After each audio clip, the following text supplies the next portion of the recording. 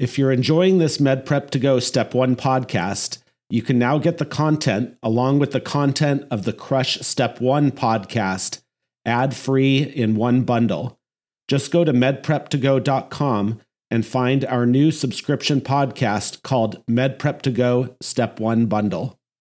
When you need mealtime inspiration, it's worth shopping Kroger, where you'll find over 30,000 mouth-watering choices that excite your inner foodie. And no matter what tasty choice you make, you'll enjoy our everyday low prices, plus extra ways to save, like digital coupons worth over $600 each week. You can also save up to $1 off per gallon at the pump with fuel points. More savings and more inspiring flavors make shopping Kroger worth it every time. Kroger, fresh for everyone. Fuel restrictions apply.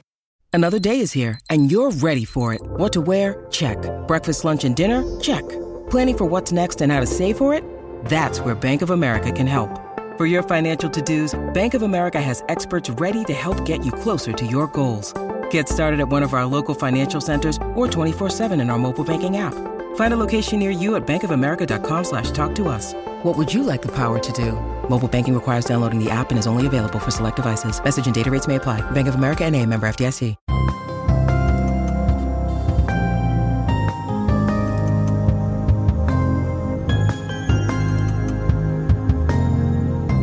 Hi, I'm Dr. Raj, and today I'm recording for the Med Prep to Go podcast, and I am super pumped up on this podcast. And what is it all about? Well, I'll be reviewing USMLE Step 1 questions.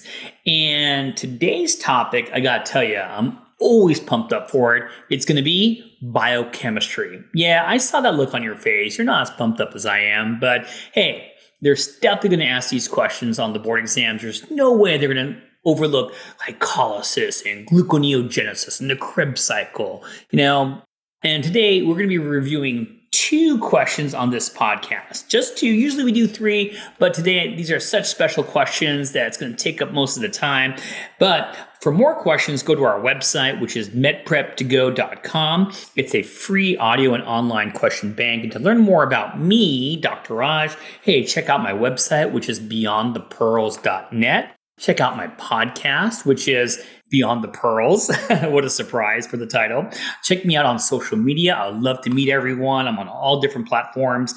And I do have lots and lots of books. My 2 main series are a clinical series called Morning Report Beyond the Pearls, great for Step 2 and 3. I also have a basic science series called Case Reports Beyond the Pearls, awesome for USMLE Step 1. Let's get started. So we have a 23-year-old man presents to the clinic within a medical compound in Nigeria. The compound is running a trial looking at whole genome sequencing of pathogens in suspected infectious disease. He presents following a 3 months of feeling hot and sweaty at night, and he has recently noticed weight loss. Describes his trousers are now slipping down to his hips. His medical history includes HIV, which is treated with amtricitabine. Wow, I gotta tell you, these HIV drug names are tricky. Amtricitabine and tenofovir. He works as a local farmer. Physical exam reveals a thin, somewhat ill-appearing man. A sputum sample is obtained, and a Zeal-Nielsen staining shows acid-fast bacilli. That can't be good. Whole genome sequencing shows a mutation in the RPOB gene, causing a change in the binding site of RNA polymerase, leading to a change in antibiotic prescription due to a concern of resistance. To which of the following antibiotics is this pathogen most likely resistant to? Is it going to be A, beta-quiline? That's spelled Bedaquiline.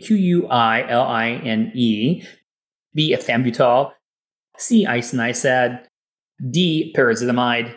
E, rifampicin. I usually just call it rifampin, but on the question it says rifampicin, RIFAMPICIN. So really, what does this come down to as a question? Memorizing. There's going to be a mutation in the RPOB gene. Which of the following would it most likely be resistant to? So the right answer is going to be E, Rifampicin. Rifampicin inhibits RNA by forming a stable complex with RNA polymerase. RPOB is a known rifampicin-resistant gene with mutations preventing an RNA polymerase rifampicin complex. Therefore, changes in RNA polymerase, as described here, likely prevent rifampicin binding and preventing its effect. Betaquilin is a newer anti-tuberculous drug and inhibits mycobacterial adenosine triphosphate synthase.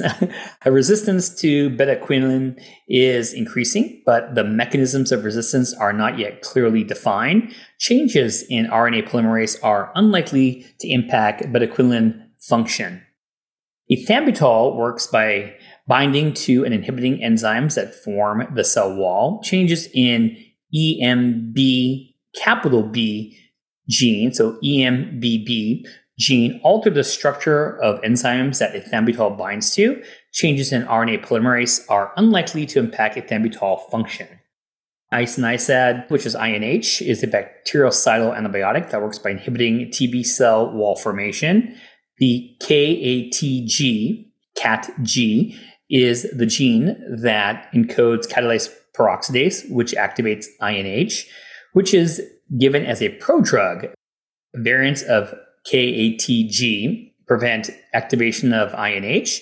Changes in RNA polymerase are unlikely to impact INH function. The mechanism of action of parasitamide, choice D, is unknown. Resistance occurs largely in the PNCA gene, which encodes the parasitamidase enzyme, and that is referred to as the PZASE. The PZASE activates parasitamide. Changes in RNA polymerase are unlikely to impact parasitamide function. Let me just throw a couple things in here. Remember that if someone is suspected to have TB, and I'm looking at the question one more time, that he's feeling hot, he's having night sweats, he noticed some weight loss. If you suspect, and of course he's at a high risk, he's immunocompromised, has HIV, he's from Nigeria, where unfortunately there is a lot of tuberculosis, that the first thing is always going to be protect yourself and protect others. So these patients need to be isolated. You need to wear an N95 mask, be put into a negative pressure room. And of course, how do you diagnose? I got to be honest with you, we don't do these gene sequencing. It sounds great and accurate for a USMLE Step 1 question, but we don't do these things commonly, unfortunately, But I do say that we are worried about resistant tuberculosis. Of course we are. But I do want to say that how do you diagnose, TB? That you definitely need sputum. Hopefully they're going to be making the sputum. So if they make sputum, great. If not, you could do an induced sputum. If you can't even induce the sputum, sometimes we have to do a procedure called bronchoscopy. But the take-home message is, what do you do with the sputum? Well, I usually send the sputum for three things. Number one, I will send the sputum for a stain, also known as a smear, to see if it's going to be acid-fast positive. Just because you have a positive acid-fast stain or smear doesn't mean it's TB. There are a lot of other bacteria that can be AFB positive, and not everything has to be Mycobacterium TB. There are other Mycobacterium too that can be acid-fast positive. So not only do I send it for a stain and smear, and if it's positive and it turns out to be TB, that means you're very infective, but I'll also send it for culture. And definitely during the culture, I could do antibiotic susceptibilities, which is very important. TB is a slow-growing mycobacterium, so the culture won't grow right away. And the last thing I'll send with the culture is a Mycobacterium TB PCR. So if you get the Mycobacterium TB PCR positive and AFB stain smear positive, well, hey, that's going to be a slam dunk diagnosis of TB. Even though this is a biochemistry question, you definitely want to think about the side effects of all these TB drugs, including INH. And of course, if you don't give B6 vitamin, you worry about neuropathy, you worry about developing a sideroblastic anemia, you worry about toxicity to the liver. When I think about, things like rifampin in the rifampin family, of course, rifampin classically loves to cause secretions to turn that orangey red. Ethambutol has a lot of eye toxicity, including optic neuritis. So very important. And of course, parasitamide, we don't want to give those to pregnant women. So all these things are important for the board exam. So I took the biochemistry question. If you don't mind, I added some of Dr. Raj's wonderful pearls on top of this. So our last question today is going to be: a 4-year-old boy is brought to the pediatrician by his mother because of concern that he has been exhibiting self-injurious behavior. Now, this is a slam dunk. This is going to be buzzword central: self-injurious behavior, 4-year-old boy.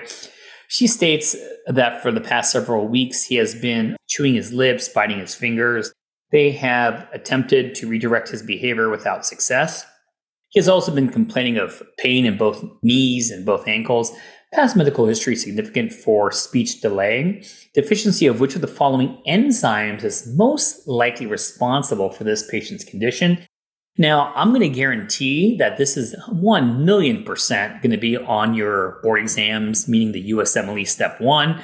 Very fortunate that this is not a common condition. And what is the condition, by the way?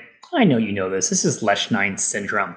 It's rare, but they definitely want you to memorize a lot of these biochemical enzymes. And they love asking questions about which of these diseases are associated with which of these enzymes. Choice A, alpha-glucosidase. Answer choice B, galactose phosphate uridyl transferase. C, hypoxanthine guanine. Answer choice D, muscle glycogen phosphorylase. So the correct answer here is definitely going to be C, hypoxanthine guanine phosphoribositol transferase, the HGPRT. These names are so hard to pronounce when you're trying to record a podcast. Lesch-9 syndrome is a congenital deficiency in the HGPRT enzyme. Lesch-9 syndrome is an X-linked recessive disorder, so it presents in young boys. Affected individuals are unable to salvage guanine or hypoxanthine using the purine salvage pathway, and this leads to increased PRPP and an increase in de novo purine synthesis. This then leads to increased purine turnover and hyperuricemia, which is going to be super, super, super important because class, listeners, learners, if you have high levels of uric acid, what type of arthritis are you predisposed to? It's going to be gout. So patients with Lesch-9 syndrome present at an early age with neurological features of self-mutilation, spasticity, cognitive deficits. Uric acid crystals can be found in the diaper sometimes. Sometimes they have an orange color to them. Although there is no cure, treatment with medications such as allopurinol, and who could tell me what enzyme does allopurinol inhibit? Why you folks so awesome? It's xanthine oxidase. Who can tell me another drug that's a xanthine oxidase inhibitor that we use in gout patients? Oh, you guys are amazing. Fluvoxostat, very good. And so allopurinol and fluvoxostat can decrease the uric acid, but it does not alter the neurological symptoms. I mean, I'm just very grateful that Lesch-9 is very uncommon. It's very rare. Choice A, alpha-glucosidase is incorrect. Alpha-glucosidase deficiency results in Pompe syndrome, which presents with feeding problems, poor weight gain, muscle weakness, floppiness, and a head lag in the first months of life. Answer choice B, galactose phosphate uridyl transferase is incorrect. Deficiency of galactose 1 phosphate uridyl transferase causes galactosemia, in which an infant is unable to metabolize galactose and must be placed on a galactose-free diet. Galactosemia may present with severe and persistent jaundice, vomiting, diarrhea, electrolyte imbalances, and weight loss. And last is answer choice D, muscle glycogen phosphorylase is incorrect. Muscle glycogen phosphorylase causes McArdle's disease, a rare muscle disorder in which glycogen cannot be broken down. This can present with fatigue, muscle pain, muscle cramps within the first few minutes that occur during exercise. There is a learning point to this case, which is Lesch-9 syndrome results from a congenital deficiency of hypoxanthine guanine phosphoribositol, the HGPRT, and results in neurological issues, including self-mutilation, spasticity, cognitive defects, and don't forget, they get the arthritis known as gout. I hope you folks enjoyed today's lecture. I kind of gave my own Dr. Raj Beyond the Pearls on top of the questions. And to get more questions, like I said, go to our website, www.medprep2go.com. I'll see you folks again during another MedPrep2Go lecture.